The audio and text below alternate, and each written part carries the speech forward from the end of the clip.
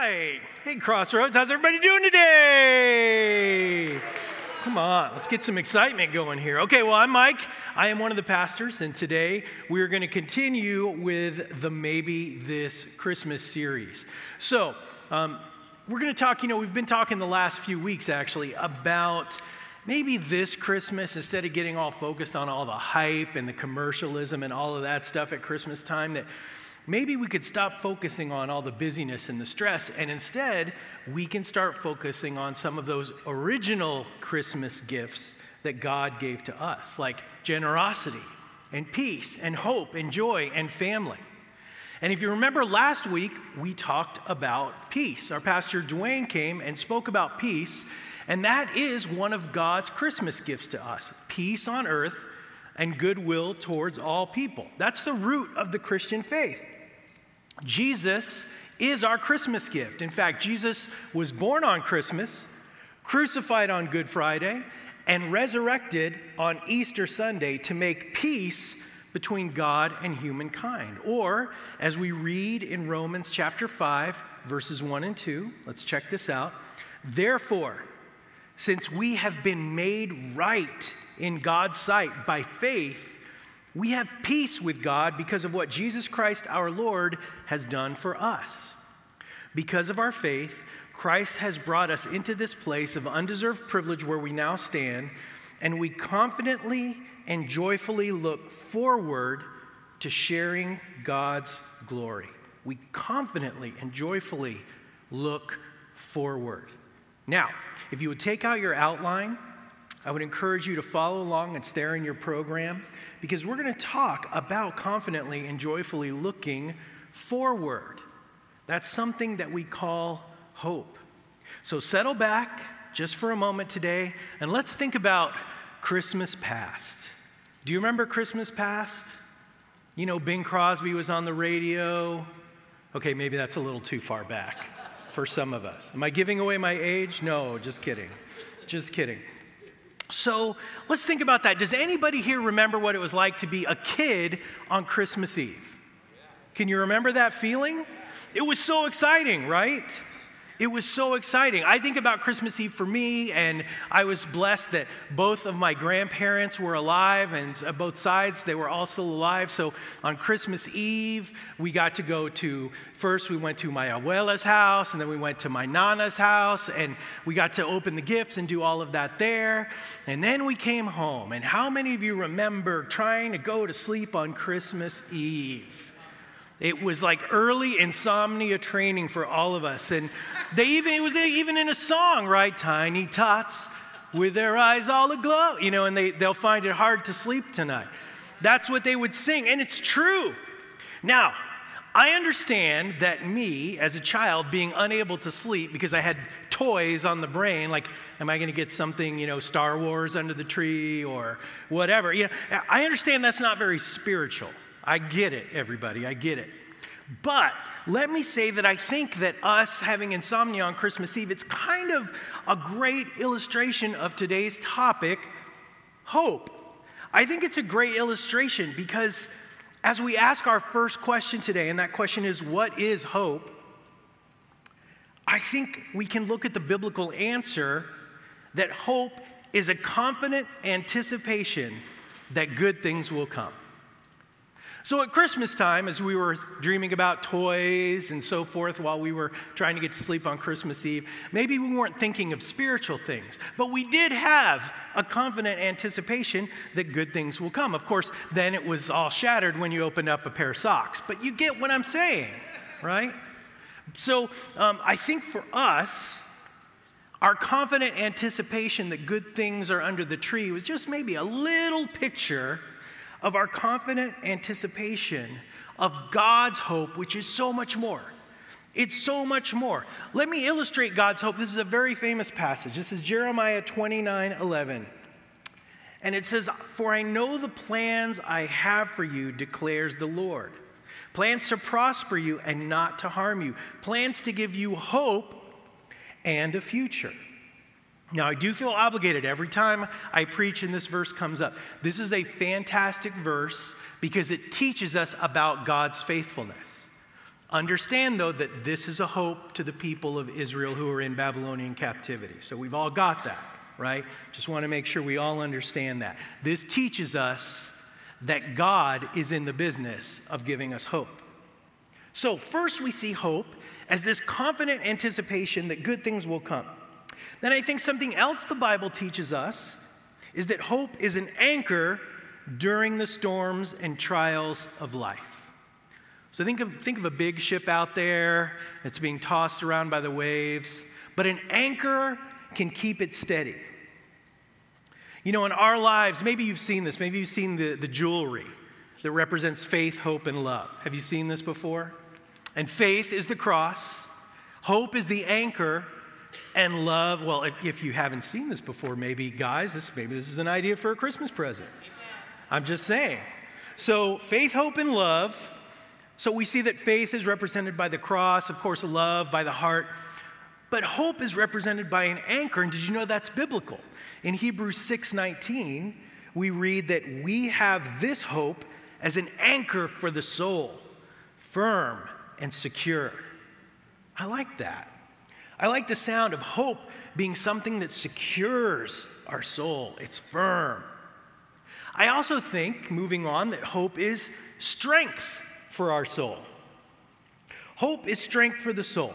Let's go back to Romans 5. This is our primary passage today. The Bible teaches us that hope is reliable. It's built up by life's difficulties, making us stronger. Now, can I ask you, Fremont campus, Hayward campus, sometimes do you feel like life can be difficult? Every now and then we feel that, right? Well, that is us building up our hope muscles. And let's take a look at Romans 5, verses 4 through 5. Paul writes to the church in Rome, "We can rejoice too when we run into problems and trials, for we know that they help us develop endurance." Okay, so it's kind of like spiritual cardio. You know, you're on that crazy machine and that thing is building up your heart rate so that your muscle is stronger. Well, it's the same thing. And endurance develops strength of character. And character strengthens our confident what? Hope of salvation. So we go through, we endure, and that builds up our character, and that strengthens our hope, our confident assurance. And this hope will not lead to disappointment, for we know how dearly God loves us because he has given us the Holy Spirit to fill our hearts with his love. So this hope that's being described here by the Apostle Paul is the hope of salvation. Now, this could be the Christmas gift that you came here today to receive. It could be that what you really need is the confident hope of salvation. Now, we here at Crossroads believe that the Bible teaches there's only one way to have that hope, and that's through a relationship with Jesus. That's why we say Jesus is a great Christmas gift, because he was born on Christmas, he died on the cross on Good Friday, but on Easter Sunday, he rose from the dead. And in doing so, he paid the price for all of our sins, so that anyone who puts your faith in Jesus will have eternal life. That is the hope of salvation. Okay, last one we're going to look at here is that hope is a Christmas gift from God to us. Hope is a Christmas gift. You see, when you get a gift, it's not something that you've earned. That would just be a paycheck. When you get a gift, it's something that someone gave you without you having to do anything. All you do is receive it. That's a Christmas gift from God to us. We didn't deserve it. And yet we read in Romans 5:6, when we were utterly helpless, Christ came at just the right time and died for us sinners. Will you underline Christ came at just the right time? He came at just the right time that Christmas night all those years ago. That's why we can have this hope in salvation. Now, I have to tell you that during the most trying times in my life, hope has been a recurring theme. Maybe it's this way for you too. I have to remember that my trust for a better future and ultimately eternity is in Jesus Christ. So hope becomes kind of a theme. I have several different pictures of the word hope in my office, and I think this is why one of my all-time favorite movies is a movie called The Shawshank Redemption. How many of you remember that film? Okay. Did you know that if you go to the Internet Movie Database, imdb.com, and you just type in greatest movies of all time, this is number one? Did you know that? It's got like an aggregate score of 9.3 stars. Sounds pretty scientific, doesn't it? So I think this is why, though, because it didn't really do all that well at the box office. It did get some critical praise, and in fact, it was nominated for Best Picture of the Year way back in 1994. But it was nominated for Best Picture, but it lost to Forrest Gump. Aw, two great movies. So this might even surprise you even more, but this movie is based on a story called Rita Hayworth and Shawshank Redemption, written by Stephen King. There you go. And yet when I think about it, I understand why this movie is so beloved, why it's had such a huge emotional impact on me, because it shows us that in the midst of great cruelty and injustice and despair, that there is this unyielding message of hope. In the movie, a man named Andy Dufresne has been wrongfully convicted of the murder of his wife. So he goes to this fictional prison called Shawshank, and there he meets these other inmates, including the man who becomes his best friend, Red, who's played by Morgan Freeman. And these men are without hope. Well, one day, Andy has sort of made it a project that he's going to build up the library in the prison.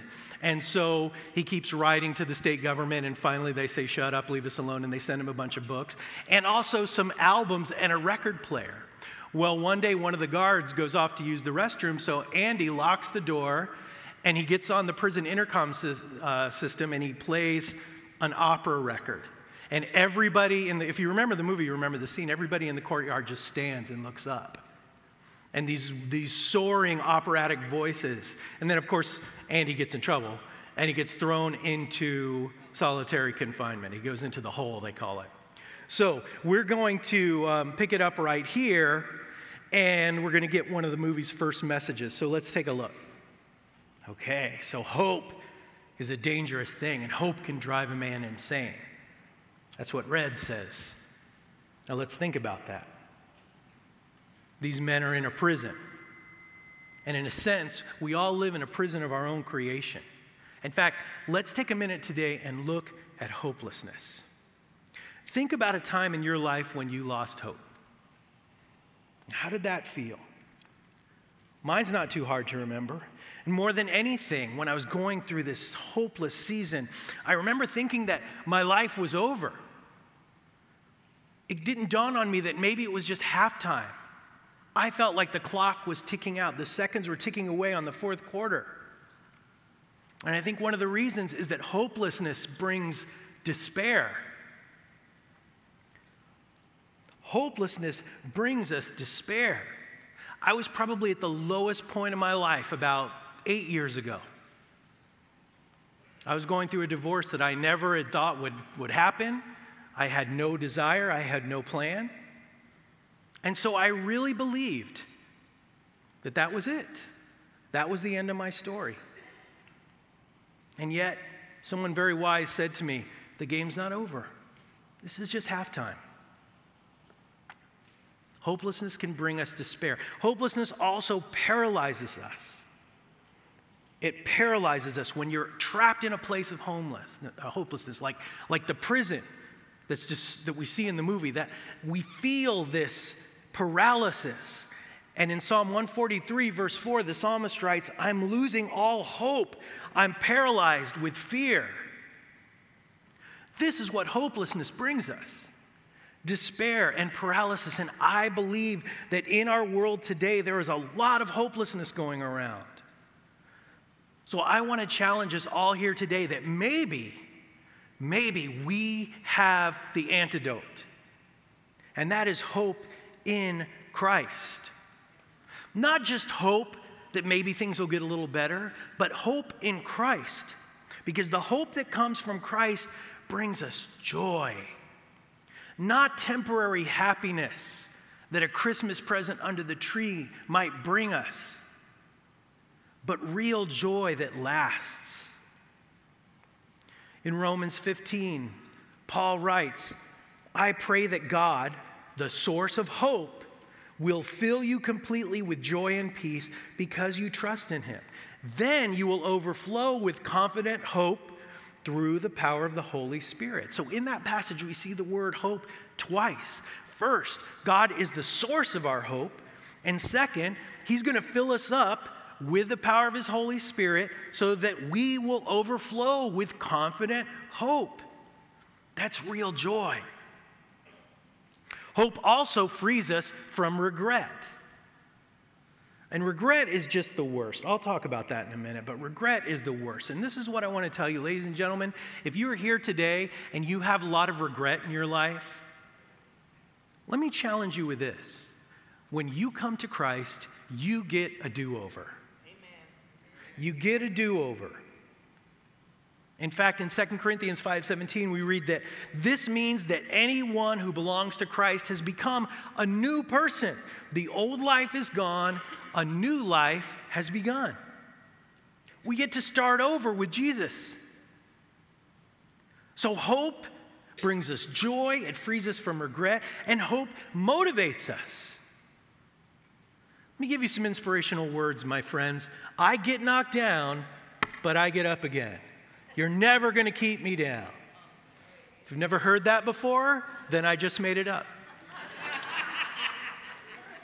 Not true at all. So, we read in Psalm 42, verses 10 and 11, why are you downcast, O my soul? Why so disturbed within me? Put your hope in God, for I will yet praise him, my Savior and my God. Our praising of God fills us up with hope, and it motivates us to move forward so that when life knocks us down, we get up again. And finally, hope sets us free to believe in our future. Because that's one thing that hopelessness robs us of, is belief that there is a future for us. And I want to tell you that if you're here today, that you have a future. This present pain that you might be going through is just a setback. It's a temporary setback. Now, you might be here with minor problems. You might be here with big problems. You might be here with health issues. But I want to tell you that God is bigger than all of that. And ultimately, eternal life is so much bigger than anything that you and I can experience here today. It's so much bigger. In Lamentations chapter 3, we read, I will never forget this awful time as I grieve over my loss. Can anybody relate to that? Yet I still dare to hope when I remember this. The faithful love of the Lord never ends. His mercies never cease. Great is his faithfulness. His mercies begin afresh every morning. So while we may be tempted that in the prison of this world that hope is a dangerous thing and can drive us insane, we learn in fact that through Christ the opposite is true. So let me illustrate through the film again. We're going to fast forward a little bit. So now, at this point in the movie, Andy is out of prison.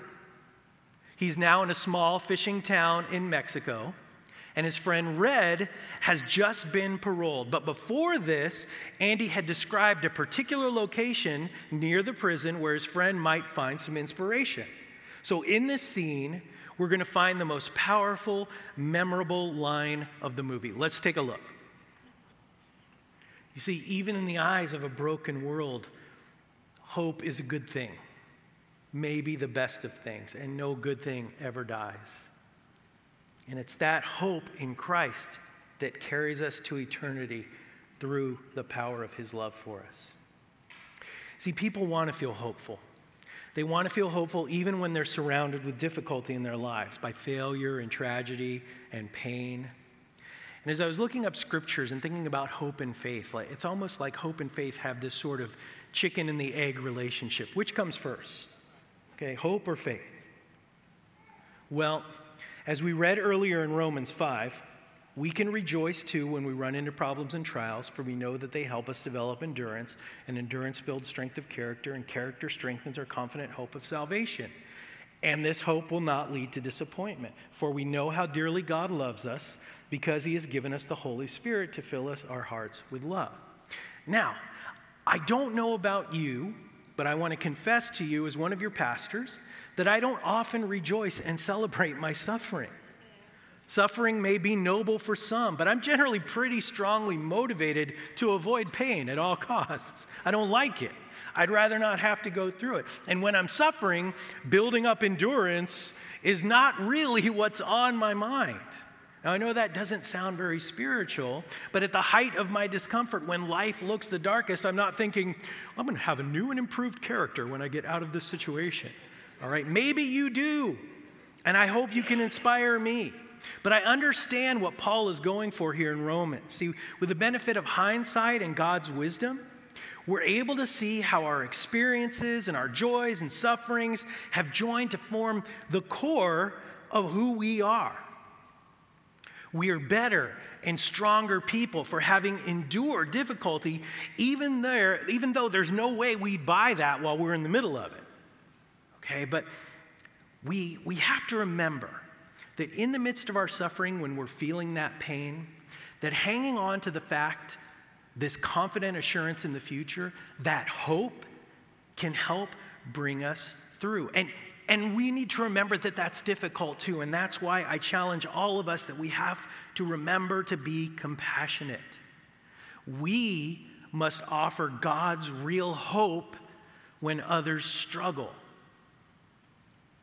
We have to offer God's real hope when others struggle. And I think maybe that's because hope, when it's lost, can be hard to gain again. And so when we're wounded or we've lost trust in other people, these cliches and these convenient scriptures that people kind of toss around sometimes, a lot of times that can hurt more than it can help. What we have to do to offer hope is be willing to walk through life together when our friends and our loved ones are suffering. Remind them of God's love by demonstrating God's love. Now, I understand that maybe today you're here and you're in a place where you're not feeling too hopeful. I think some of us get hopeless for a lot of reasons. Some of us are wounded. Some of us are afraid of uncertainty that comes with the future. Some of us here probably struggle with clinical depression, and we fight to hope every minute. Some of us magnify our failures and we become paralyzed with fear. And some of us can't find a good reason to be hopeful even though we're surrounded by good things. Some of us feel the pain of others so acutely that it actually causes us to despair. Some of us can't be content in any circumstances. We're always looking for the grass to be greener. And some of us struggle intensely with what I believe is the direct enemy of hope, and that's regret. Now think about it. Hope is looking positively to the future. Regret is looking negatively at the past. Hope pulls you forward with anticipation, while regret pulls you back with dread and makes you feel worthless. Regret is what makes people who should have it all miserable. It's poison to every minute of every day, and it's keeping us constantly wondering, what if, in a backwards, useless fashion. And being most honest, I have to tell you that I struggle with regret sometimes, but I think there's something that God put into each of us that helps us sustain hope and fight that regret. And that thing is significance. Significance comes from fulfilling God's promise, or purpose rather, for us. Significance comes from fulfilling God's purpose for us. Significance is the gift that God gives us, which allows us to be content in humble circumstances so that we don't need $1 million or the nicest car or the biggest TV. Significance gives us the satisfaction that we are in our niche, making a difference in our own small way. Significance is what we derive when we've done an honest day's work in our calling, whether that's running a company or painting a picture or even just mopping a floor. Remember when Morgan Freeman was in Bruce Almighty? He said some of the happiest people on earth come home every day stinking to high heaven because they did their job and they did it well. That's significance. Significance is what keeps a person happy who left a high-paying job to move into a helping profession with low pay. It keeps a single mom satisfied even though she's exhausted. It can even keep a minister content even though Christians drive him crazy most of the time. Wait, did I say that out loud? Hang on.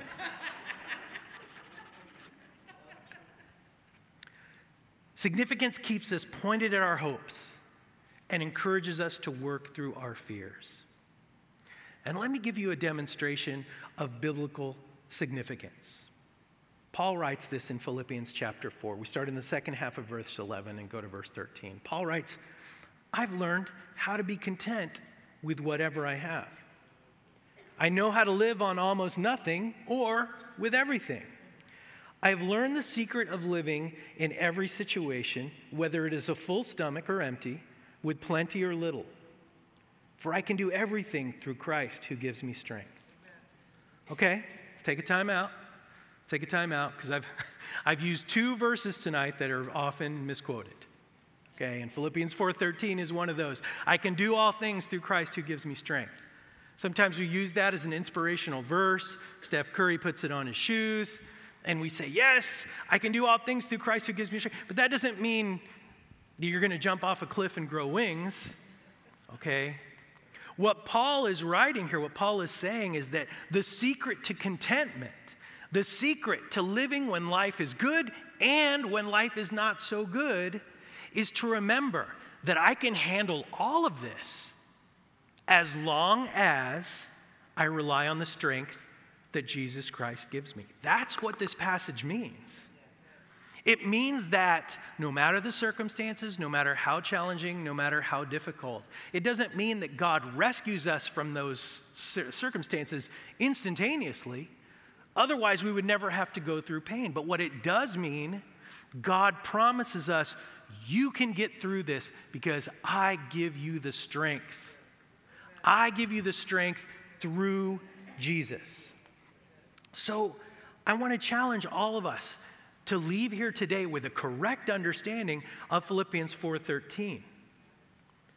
When it says, I can do all things through Christ who gives me strength, maybe remind yourself what it means is that no matter how bad things get, Christ's strength will allow me to get through it. Because that's what it means. And so I think the basic message today is this.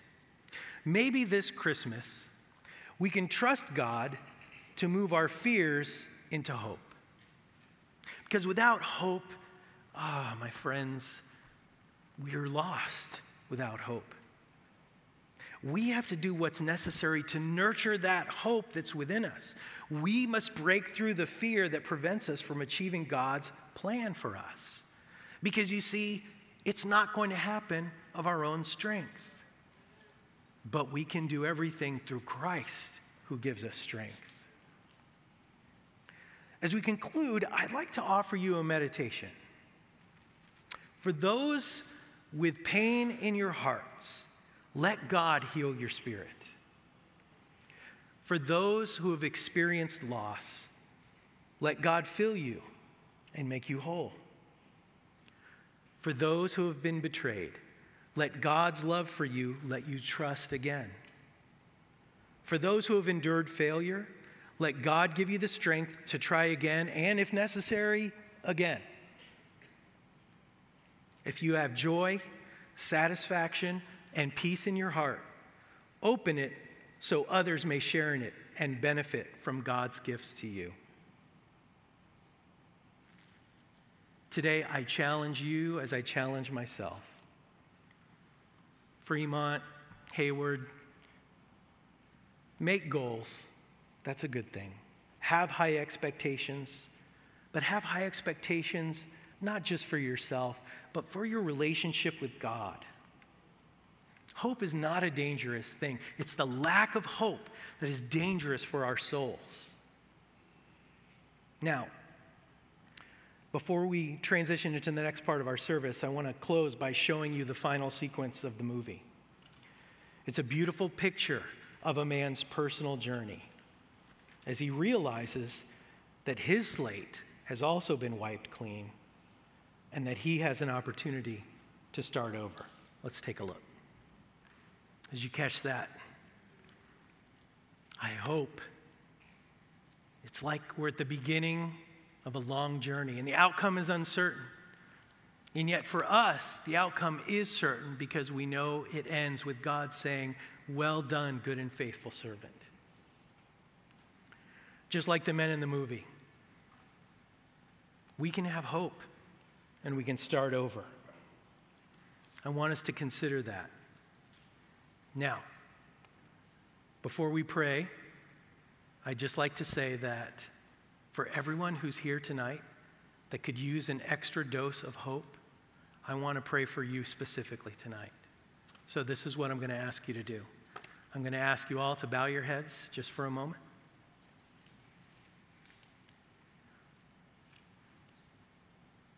And if you're in a place right now in life where you say, yes, I could use just a little bit more hope, just please raise your hand. No one looking around.